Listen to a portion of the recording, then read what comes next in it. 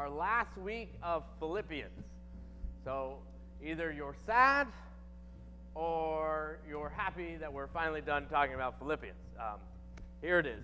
Paul is writing to his people of Philippi. They are a church that he has planted. He loves these people. Paul, as we have said, is writing this letter from jail. He is about to be killed because he will not say that Caesar is Lord. No, he holds fast to the fact that Jesus is Lord. And they do not like it. They being the Romans. The Romans say that you have to say that Caesar is Lord and Savior. But he will not say that. So they throw him in jail in order to take away his joy. But we call this the joy letter. And jail, prison, whatever, will not take away this man's joy. Not even death will take away this man's joy. He is so filled with the Spirit, and it is bursting out of him. And he writes this letter with this joy. Paul, in our last passage, is wrapping up his letter. He has a word of advice for these people, and I love it because it's absolutely so simple. And I like simple. I am a simple man. So let me read our passage. This is Philippians chapter 4, verses 8 through 9. Here it is. Finally, brothers and sisters, whatever is true, whatever is noble, whatever is right, whatever is pure, whatever is lovely, whatever is admirable, if anything is excellent or praiseworthy, think about such things. Whatever you have learned or received or heard from me or seen in me, put into practice. And the God of peace will be with you. I told you. Pretty simple. He says, whatever is true, whatever is noble, whatever is right, pure, lovely, admirable, excellent, or praiseworthy, think about such things. And whatever you've seen in me, put those into practice, or do those things, right? And the God of peace will be with you. Think some things and do other things. Think and do. Pretty simple. Really comes down today to thinking and doing. That's it.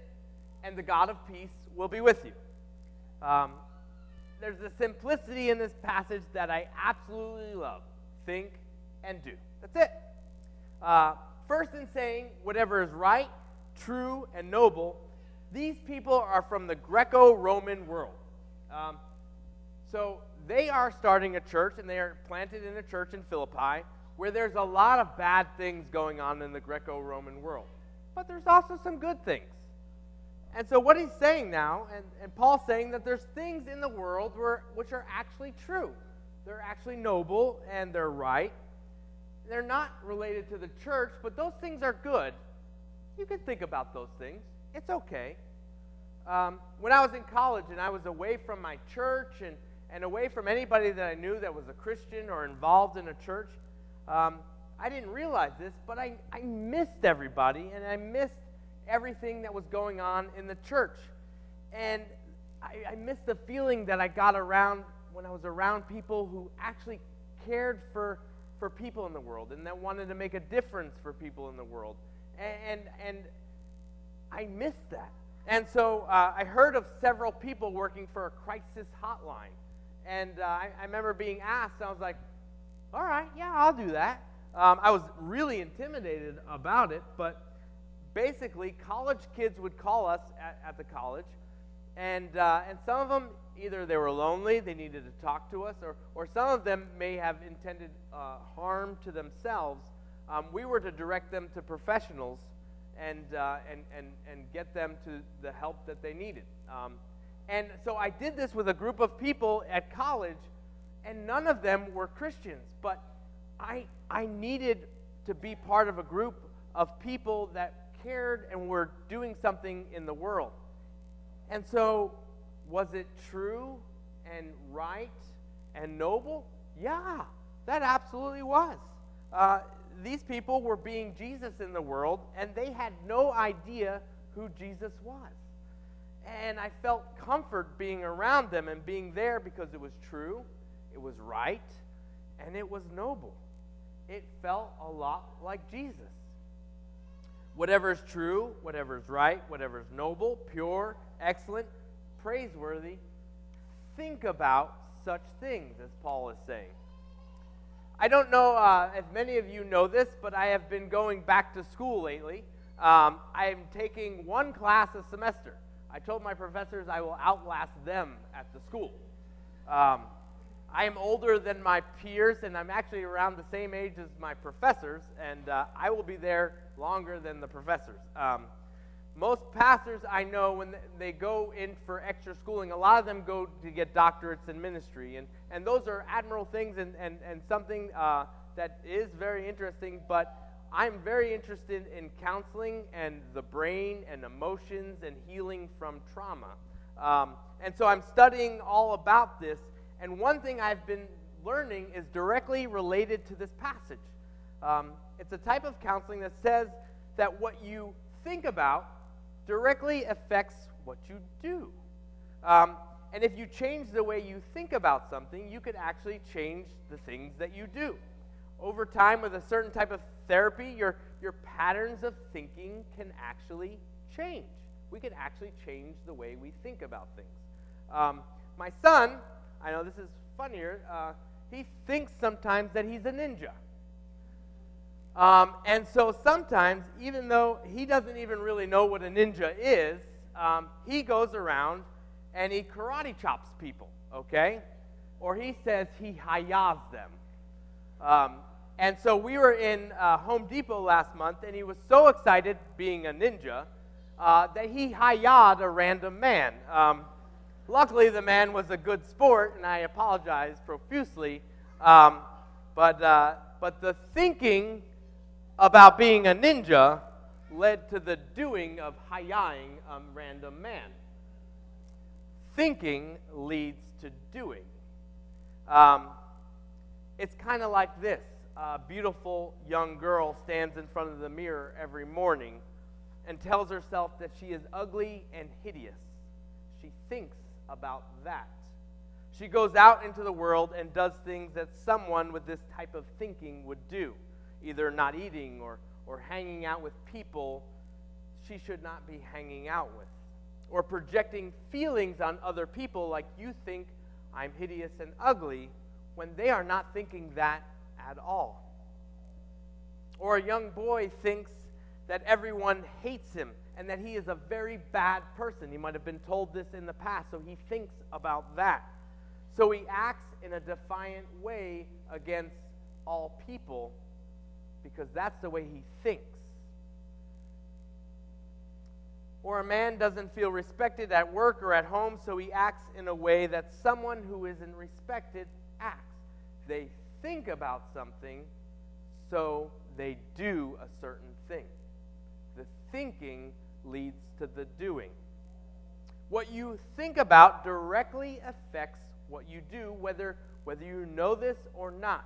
Very often we try to just change the things we do, but we don't change the things we think about. The thinking leads to the doing.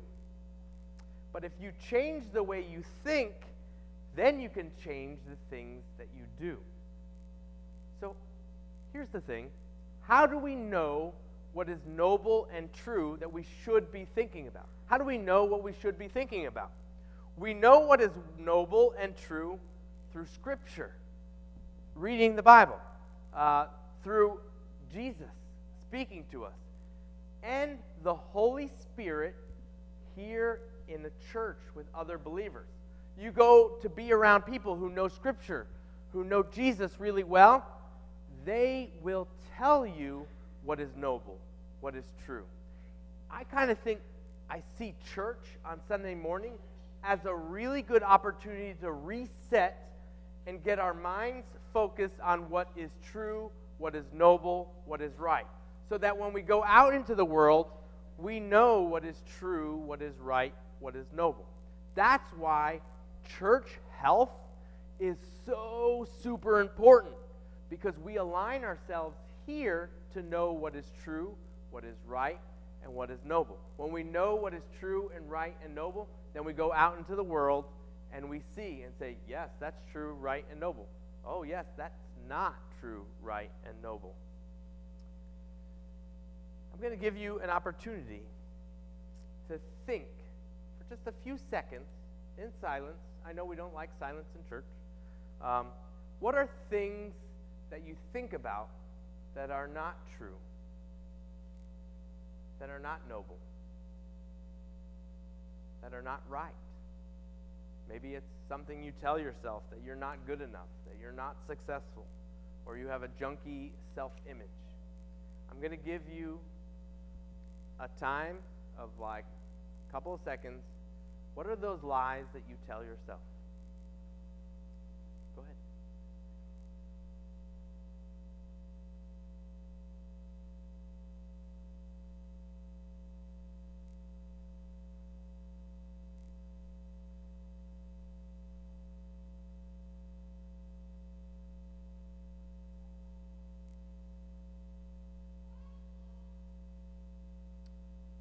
Now, what we think about directly affects what we do.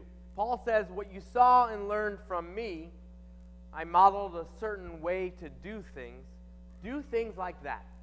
Care for others like the poor, care for each other, serve people in need of serving. Do those things. I tried to think about people who do great things, who have done great things. And often it came from the fact that they had ideologies and thoughts that were great. Let's take a look at this. Abraham Lincoln had thoughts that slavery was not right. That was truth to him. He did not feel like this was right. His actions led to the United States, abolishing slavery. Mother Teresa had thoughts about the fact that people who were sick with leprosy, AIDS, and tuberculosis should not be pushed aside into communities where they just sat and just waited till they died. She cared about them, that they were forgotten about and that they were pushed aside. Her heart hurt for that, so she saved many by leading 4,500 nuns to set up missionaries all over the world. She thought, so she did. Rosa Parks had the thought that it was not right for a person of color to sit in a different place or be treated differently. And so she acted, and she started a movement. We could come up with thousands of examples of this, of people who thought in a true, noble, and right way, and it affected their doing of things. Whatever is right, true, noble, pure, lovely, excellent, and praiseworthy, think about those things, then do. You see, when God does what God does, He does it through people, all right? Here's the amazing thing. Did God need Abraham Lincoln to end slavery? No, He didn't need Abraham Lincoln. He didn't need Rosa Parks. He didn't need Mother Teresa. And He doesn't need us to do things in our community that need to be done. But for some reason, He likes to use us. And it's a joy that we get to change our lives in the meantime to help and do things. The things you think about are affecting the things that are being done in the world. Think, then do. It's so simple, isn't it? The last part. If you think the right way, and it affects what you do, so you do the right thing, then the God of peace will be with you. Okay, I read this and I say, that's scary. Because what if I'm not thinking the right way? And what if I'm not doing the right things? Then God's not with me? No. God is always with you. He made a covenant that He'll always be with you. That's not what it's saying. It's saying that God will not be seen in you. Yeah. I had a friend, his name was Jerry. I worked with him doing some mission work out west. and he was a chaplain for youth who were incarcerated. His heart just hurt for how lonely these kids were. They were in jail because of some mistake that they made, and he would meet with them. He would pray with them.